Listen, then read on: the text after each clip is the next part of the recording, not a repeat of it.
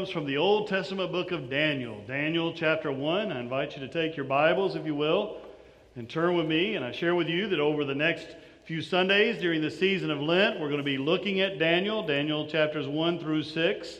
We'll be learning lessons from him throughout this season. And so we encourage you to kind of spend a little time wrestling with Daniel. Daniel chapter 1, we'll begin at verse 8.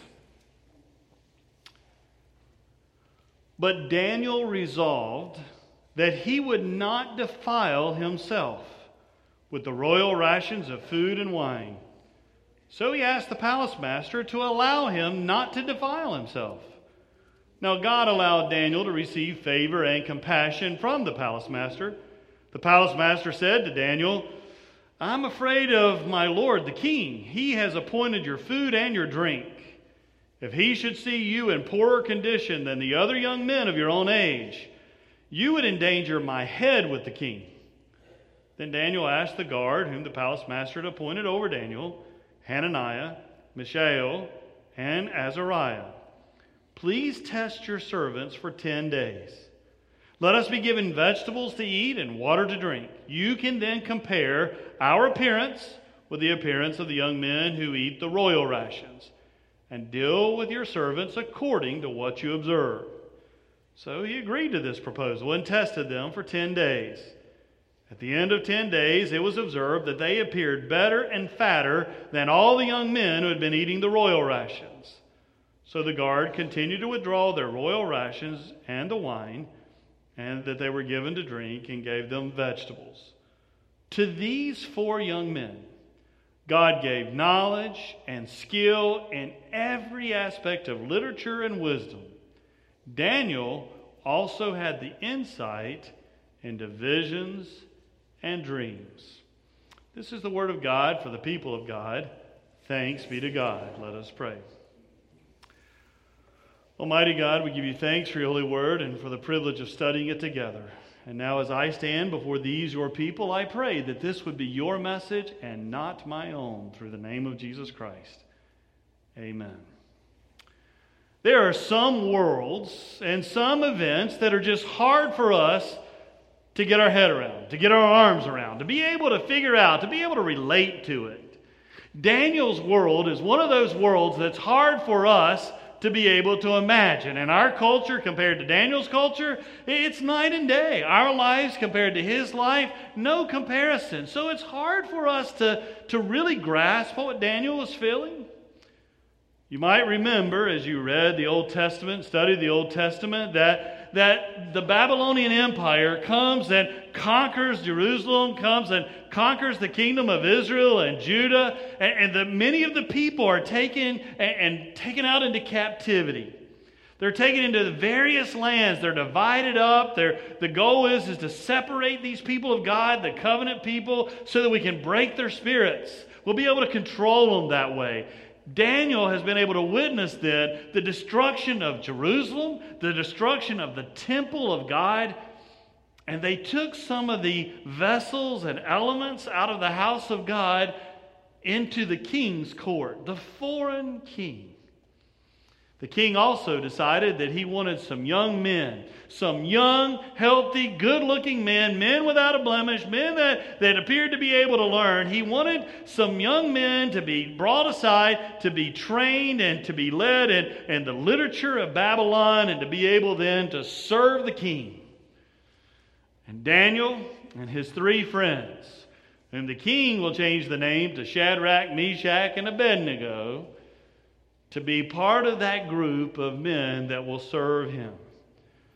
So Daniel's led out into this homeland it's different than anything else that he had ever experienced. Different than anything he had experienced as the people of God. I mean, in this new land, in this new pagan land where he found himself, well, the king had harems.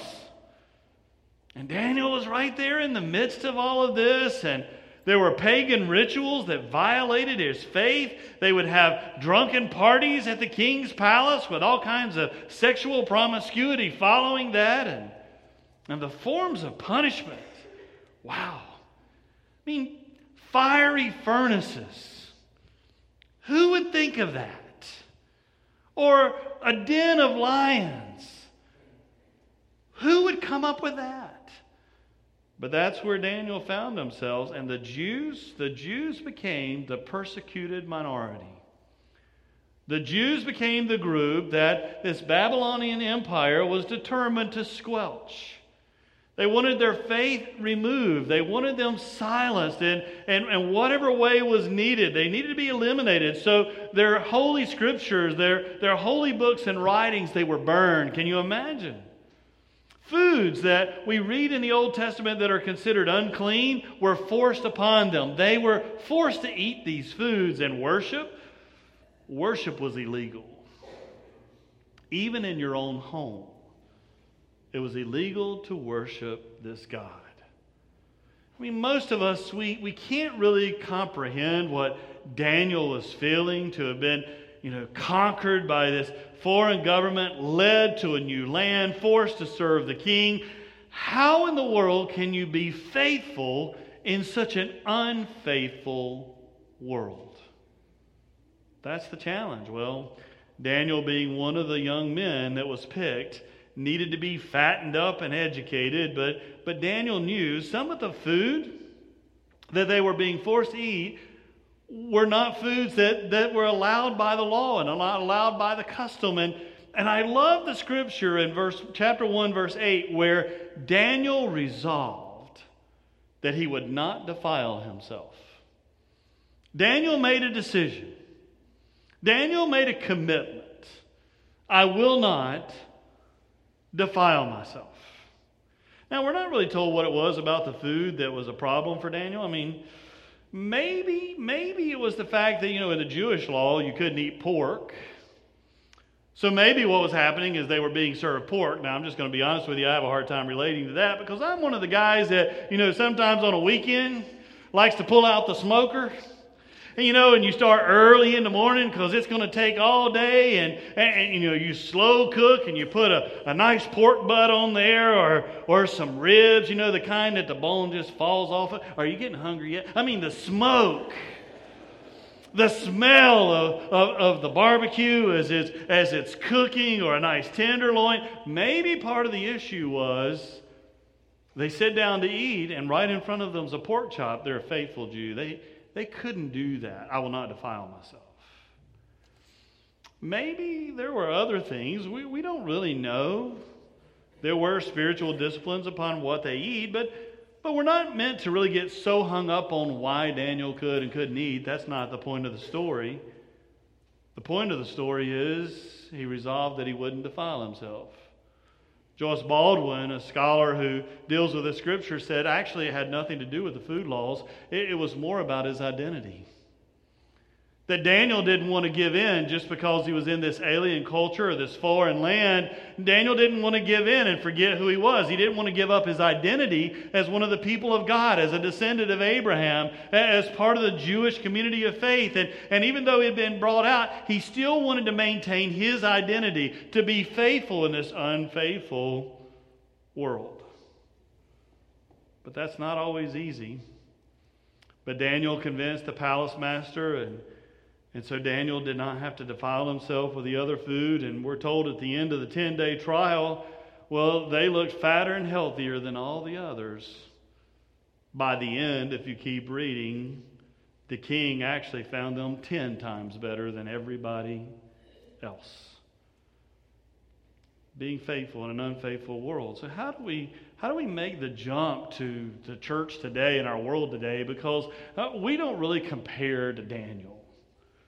I mean, let's be honest, it's difficult in our world today, but it's nothing compared to Daniel. I doubt very many of you got up this morning and had the serious talk with your family and said, okay, we just need to be clear about this. We're going to go to church today, but if we get caught, we could end up in the fiery furnace. I mean, you probably didn't think about that. You probably didn't have that conversation with your family today, because that's not something we deal with today.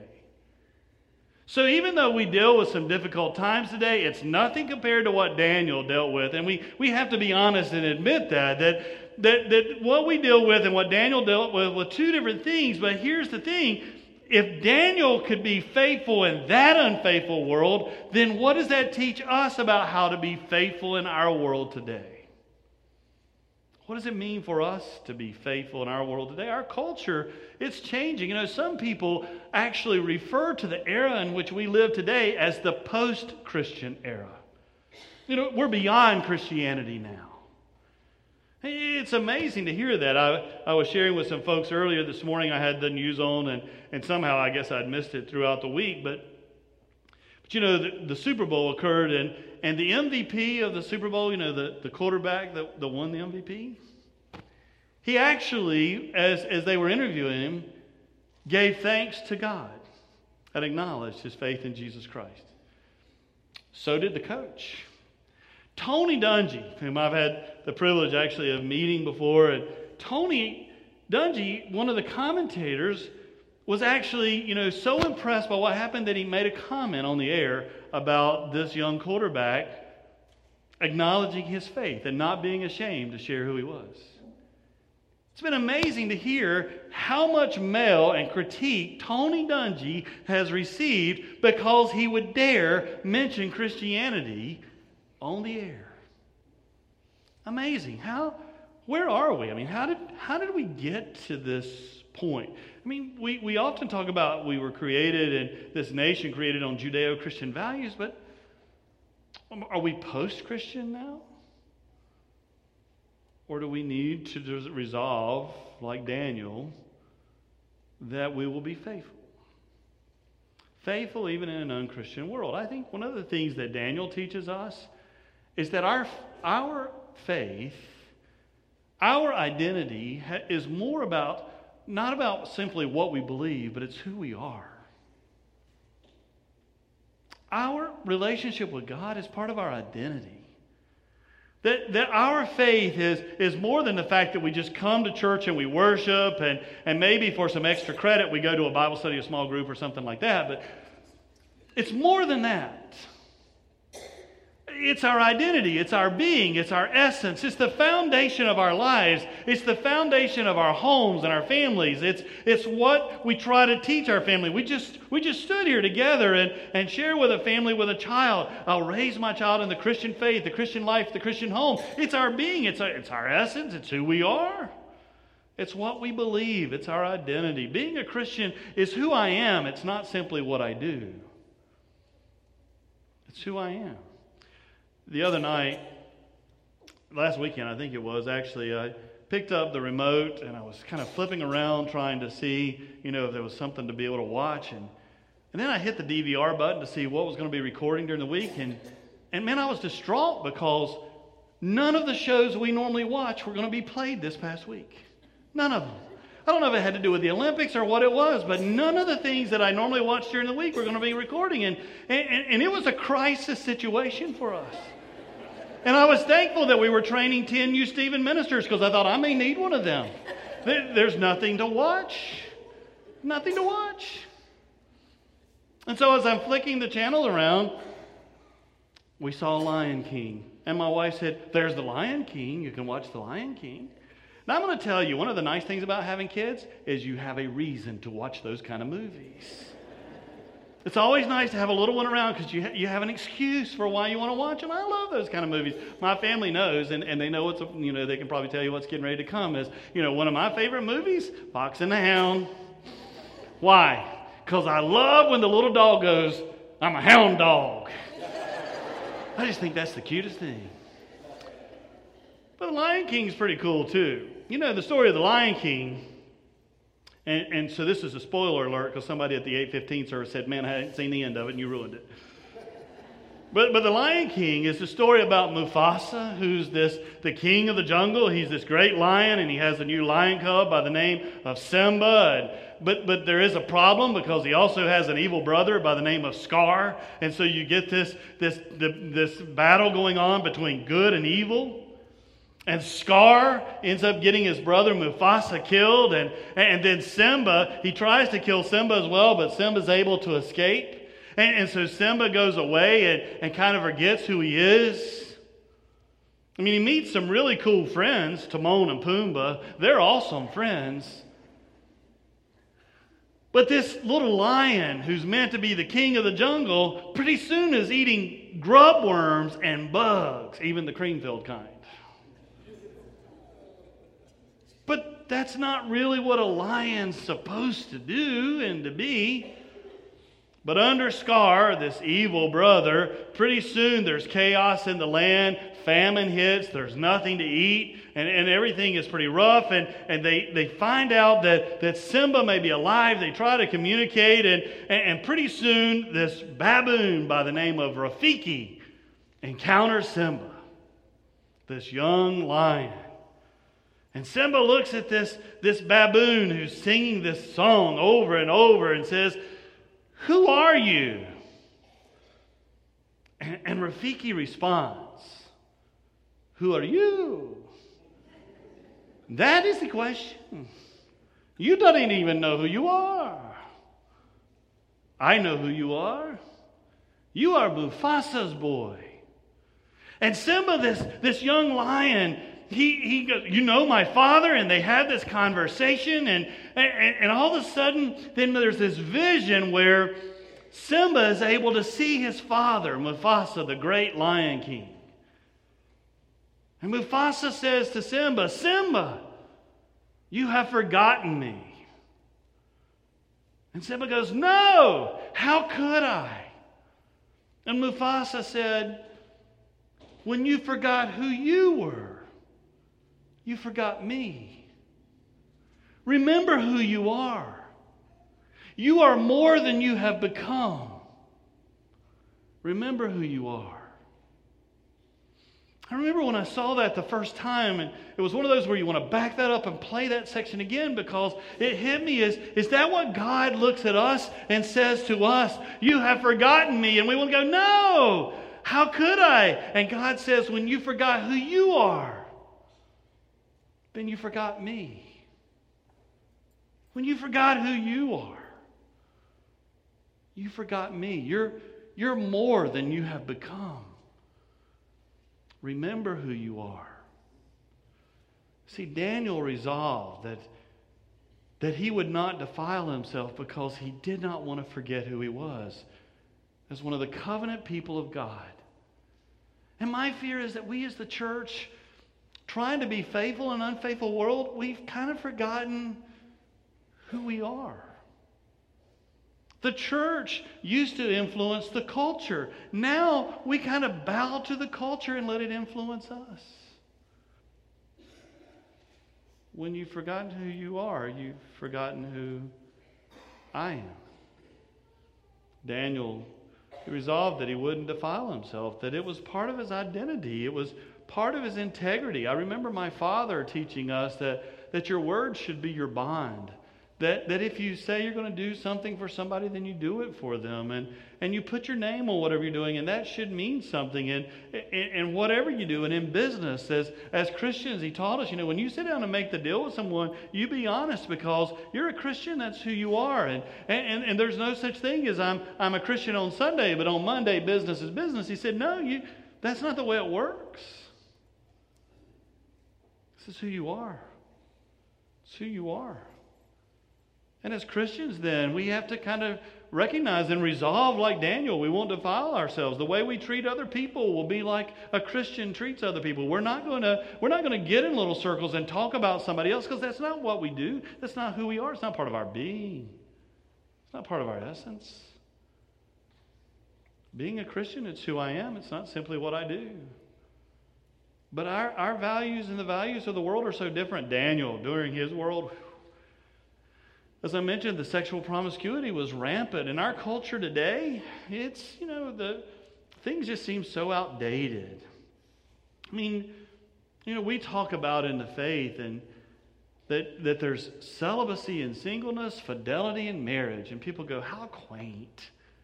That's come on, it's 2018.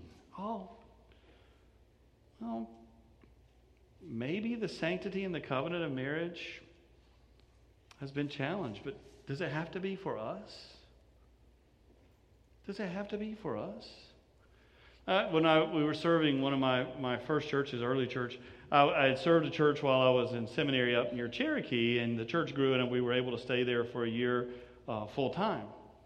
Great church, right just outside the reservation there in Cherokee. Had a lot of folks from Cherokee that were part of our congregation and community. And there was one lady, she was an elementary school teacher. Elementary school, you need to hang on to that. An elementary school teacher. And she was telling us that one day she was teaching her class, and I don't remember exactly what the story was that she was teaching, something in literature, I imagine, but she was teaching this class, and she said, all of a sudden, this child, an elementary school child, raised their hand and said, yeah, but that was back when adultery was a sin. You see, it's hard to be faithful in an unfaithful world because, well, the world sees things differently than we do. Daniel resolved that he would not defile himself. I just wonder what would happen if we resolved that we too would be faithful. I wonder what that would look like in our world today if we resolved that we too would be faithful. If Daniel could do it in his day, surely I can pull it off in mine. It's not the same. But it's not easy. And we don't have the time, so don't worry. There's a scripture, chapter 2, verse 17 in particular. And in that verse, Daniel is now called before the king to interpret a vision. And you know what Daniel does? He goes to his friends, Shadrach, Meshach, and Abednego, and he asks them to pray for him. I need you to pray for me so that I'll have wisdom and will receive God's grace so that I can do what I'm being called to do. You know, I just think maybe one of the keys too then for our faithfulness is that we lean on other people when we need them and ask them to help us be faithful. I need you to pray for me this week. I need God's grace and wisdom. I'm going to need you guys, if you would, to pray for me. Because, see, we can lean on each other. I think that's why Martin Luther shared, as I've mentioned to you before, that there was no such thing as salvation outside of the church. And he wasn't meaning the church saved you at all. What he was meaning was, it's hard enough to be faithful with the support of the community of faith, but one-on-one out there, we just can't pull it off. We need each other. So Daniel, in his desire to be faithful in an unfaithful world, said, I need you to pray for me. I wonder what would happen if the church decided that rather than always being influenced by the world, that we, by God's grace, will seek to transform the world by being faithful in the midst of it. Just wonder what would happen. I think it may be worth a shot. Will you pray with me? God, it's not easy to be faithful, especially in a culture that seems to be becoming more and more unchristian. And yet, you are our God, we are your people. That's the covenant made with Abraham, fulfilled through Jesus. You're our God. We are your people. That's who we are. It's our identity. It's our essence. It's our being.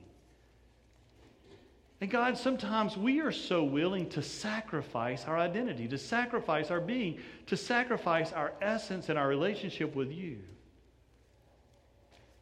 But God, we pray that you would help us to resolve not to defile ourselves, but to be faithful to you even in the midst of an unfaithful world. So God, we pray for your grace. We pray for your strength. We pray for your mercy, that we may be together the people that you have called us to be. It's who we are, reaching out into our world on behalf of and in the name of Jesus Christ. Amen.